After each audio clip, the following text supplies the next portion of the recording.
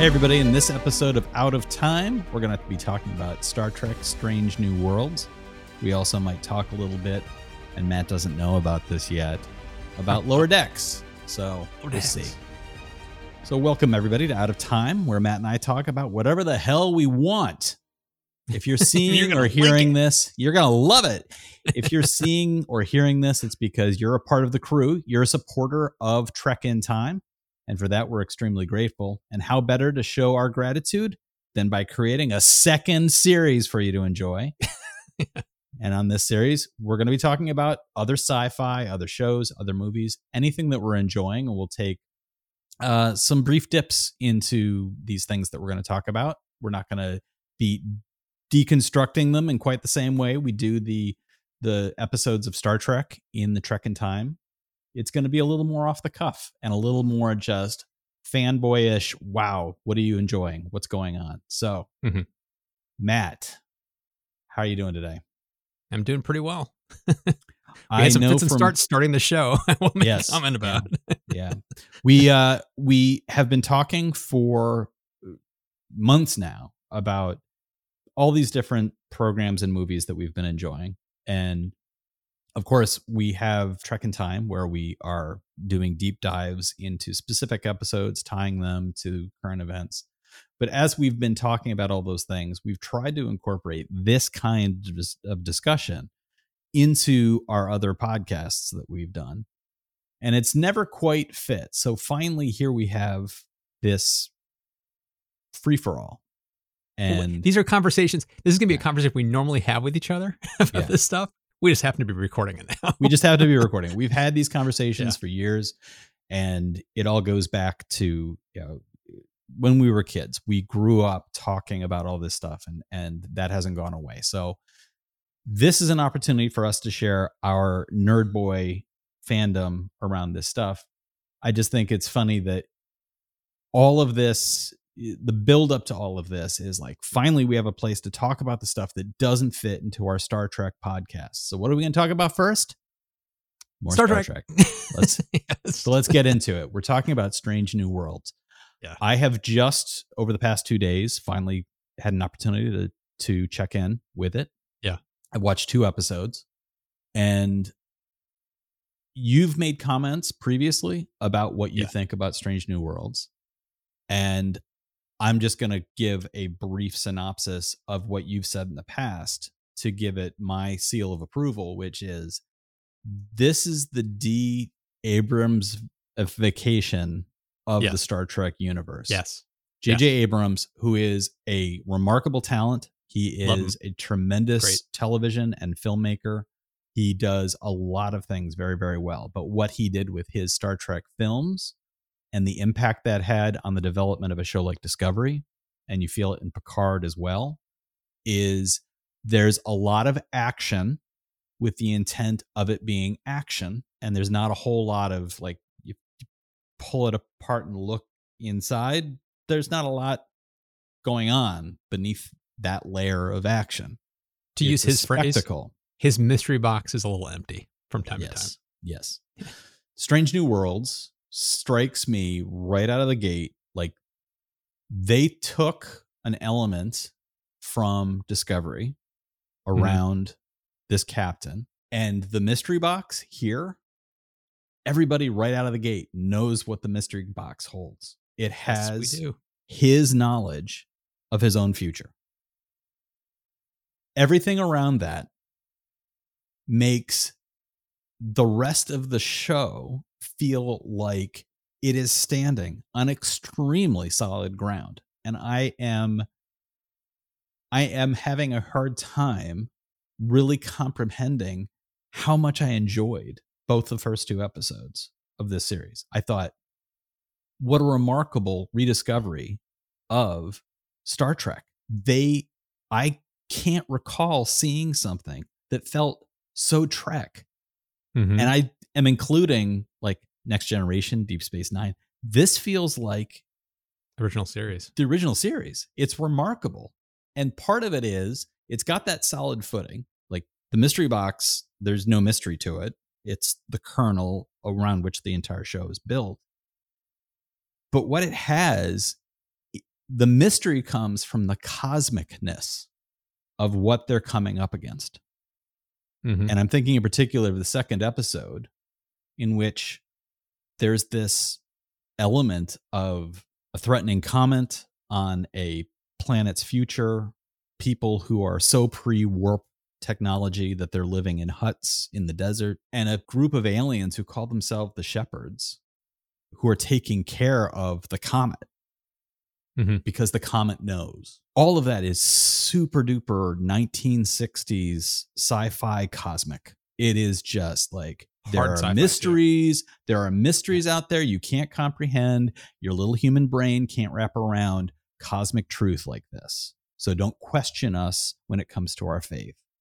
And then underneath that, you have using heat to change the trajectory of the comet. You've got the comet leaving traces of moisture in the atmosphere, which then leads to rainfall on a planet that's bone dry. Like you said, there's hard sci-fi in there, but under a cloud of cosmic belief systems that are so future tech, they're no longer science, they're faith.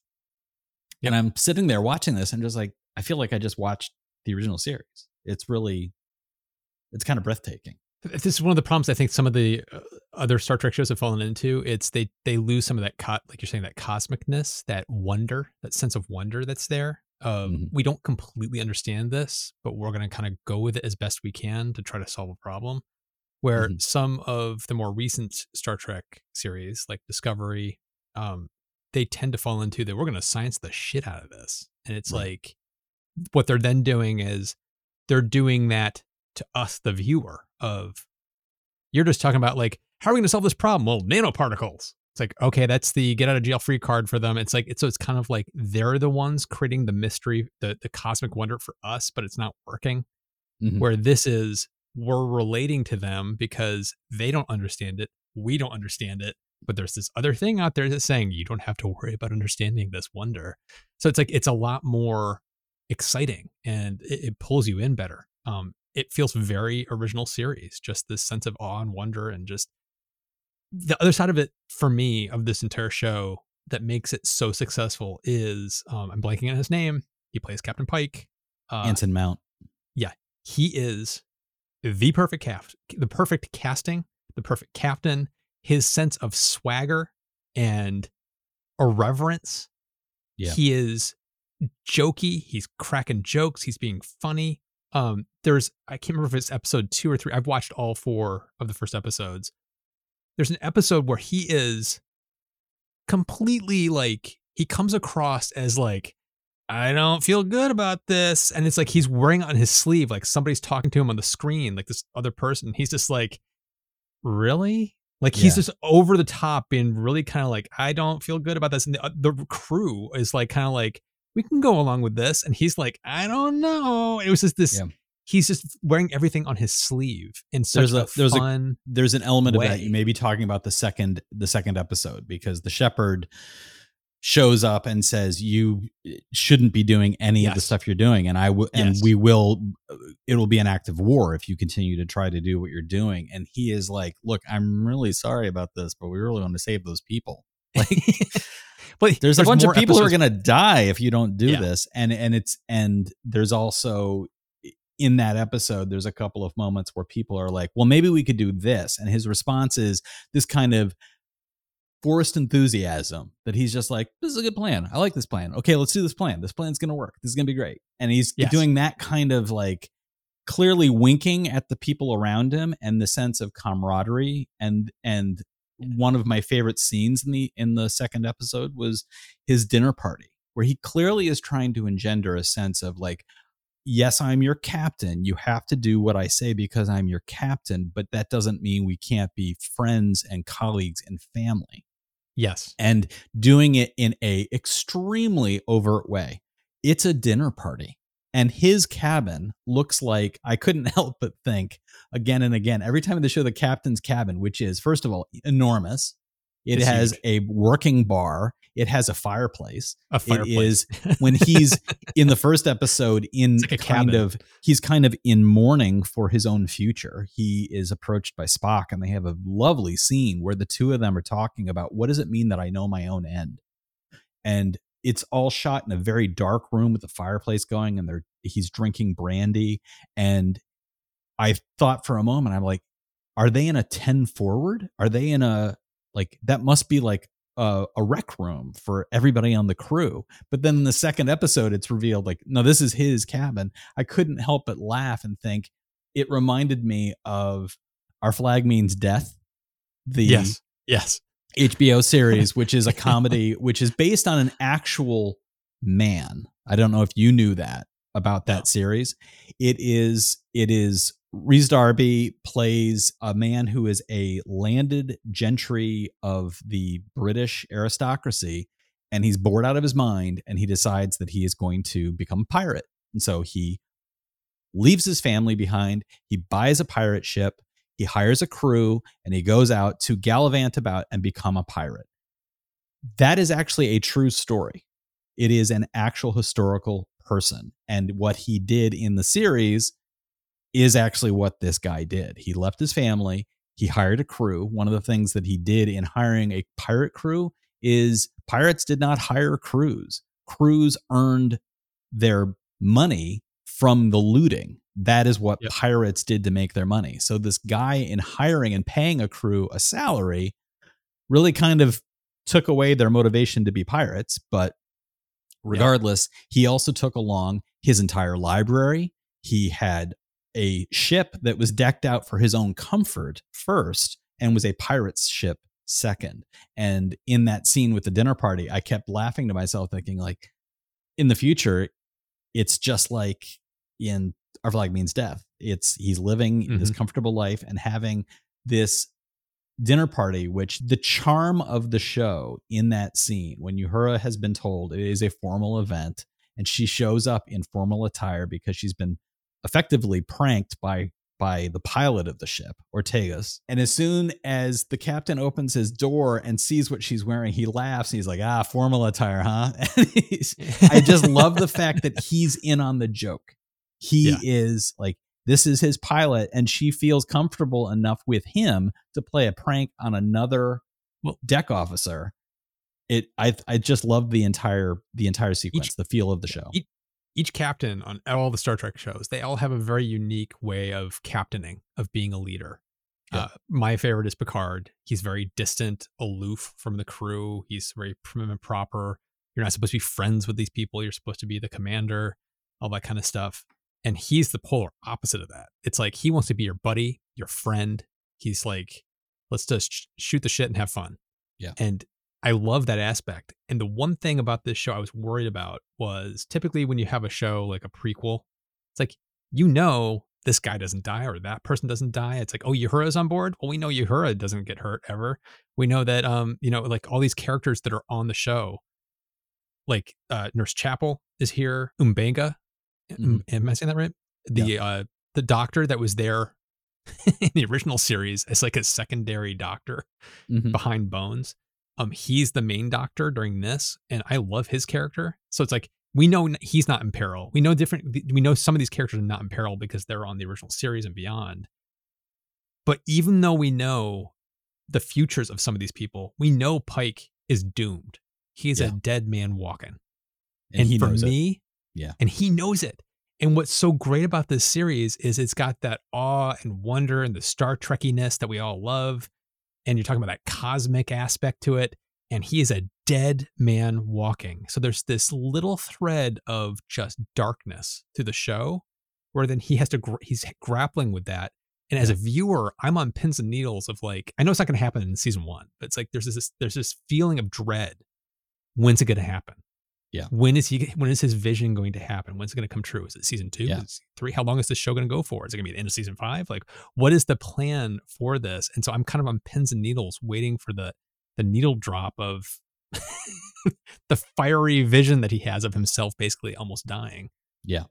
It's for me, I think that's I got to tip my hat for my review. It's like, I'm tipping my hat to the showrunners of this specific show because when they announced it, they talked about how we're going back to the original Trek. It's not going to be a season-long story. It's going to be these little episodes that are standalones. We're going back to the way it used to be.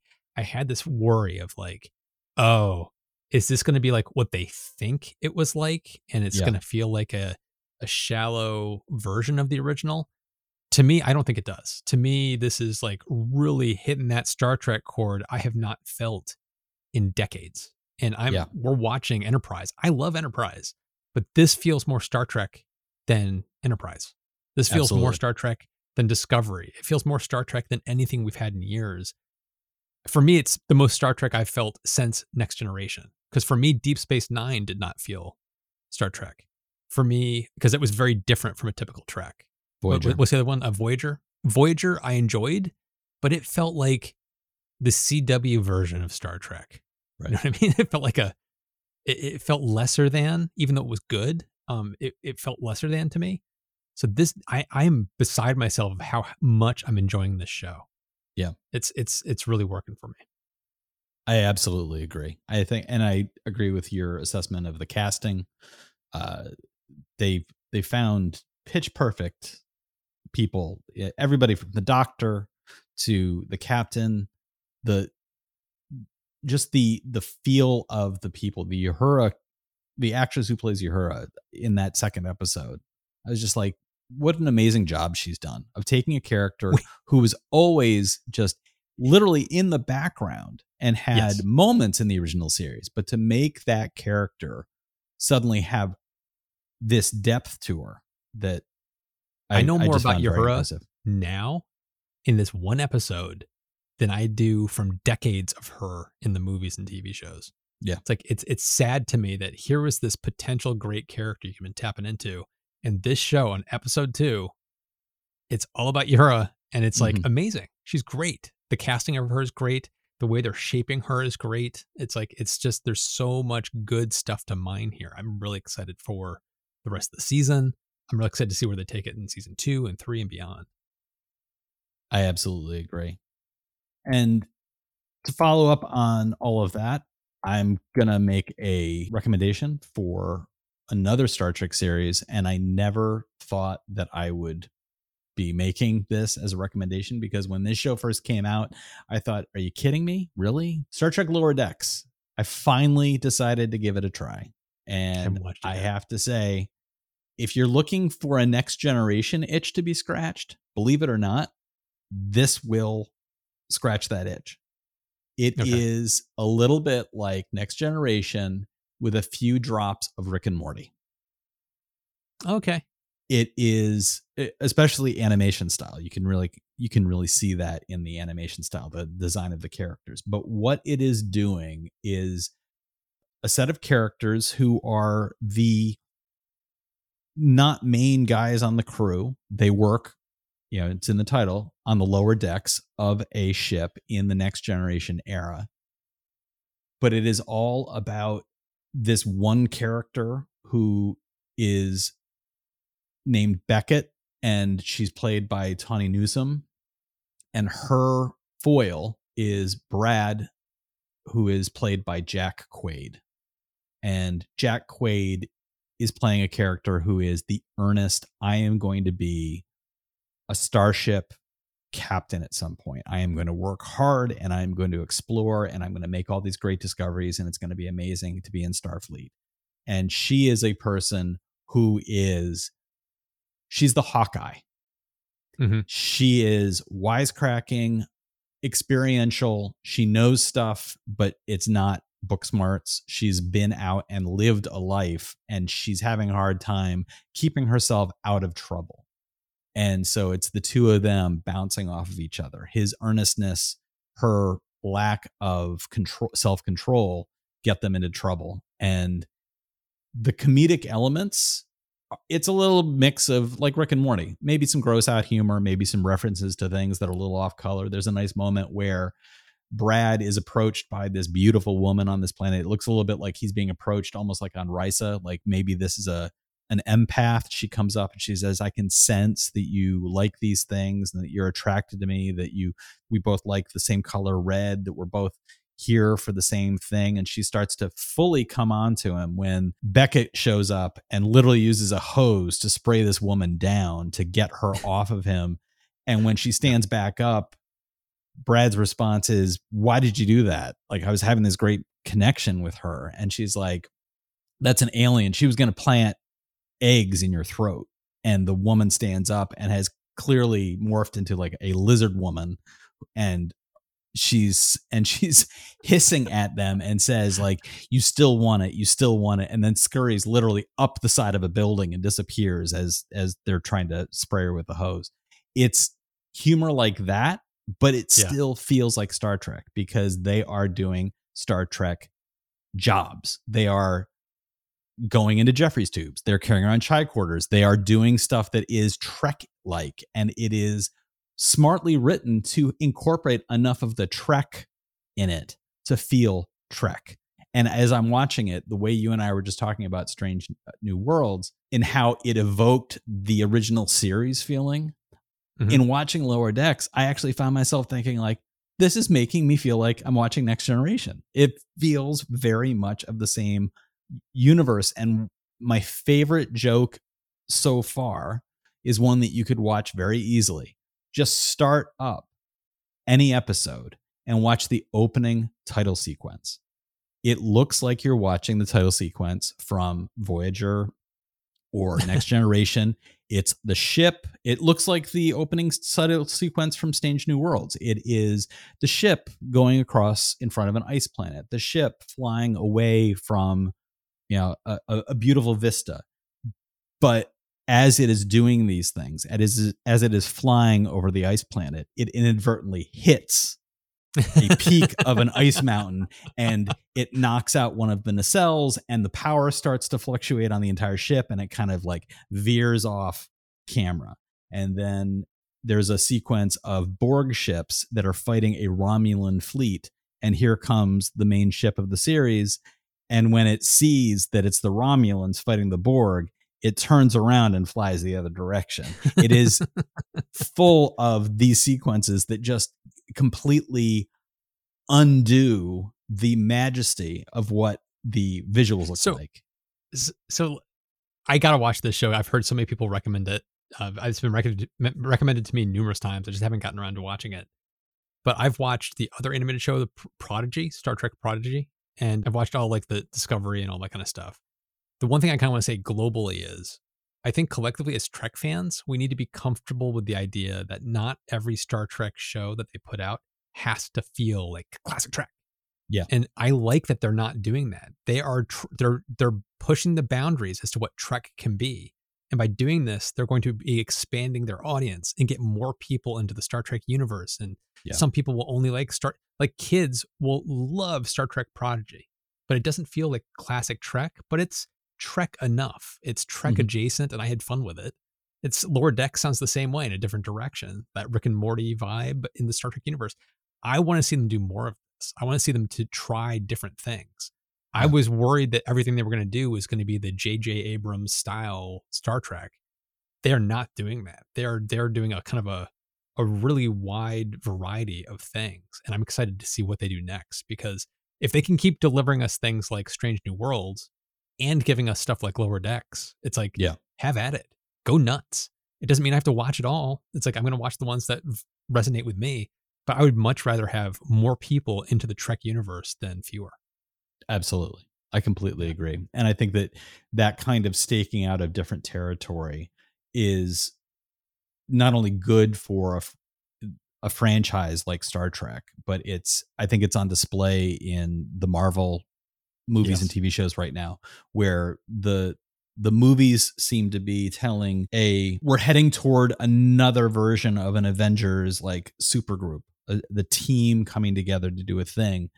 The way they're building that team is with series that have different takes on what the tone of the show might be. And I appreciate that. You can have a Moon Knight, which is more psychologically driven, showing somebody dealing with effectively a demonstration of mental illness, and a show like She-Hulk that has been now teased out as it is arguably going to be a sitcom. It is going to have an Ally McBeal style of she's a lawyer, and it's mixed in with this comedy of she's also going to be the cousin of Dr. Banner. So it's, you get a different audience and lead them to the same promised land. And I think that that's what we're seeing right now with these different Star Trek shows of, you want the Abrams version, we've got Discovery. You want the classic feel, we've got this Strange New Worlds.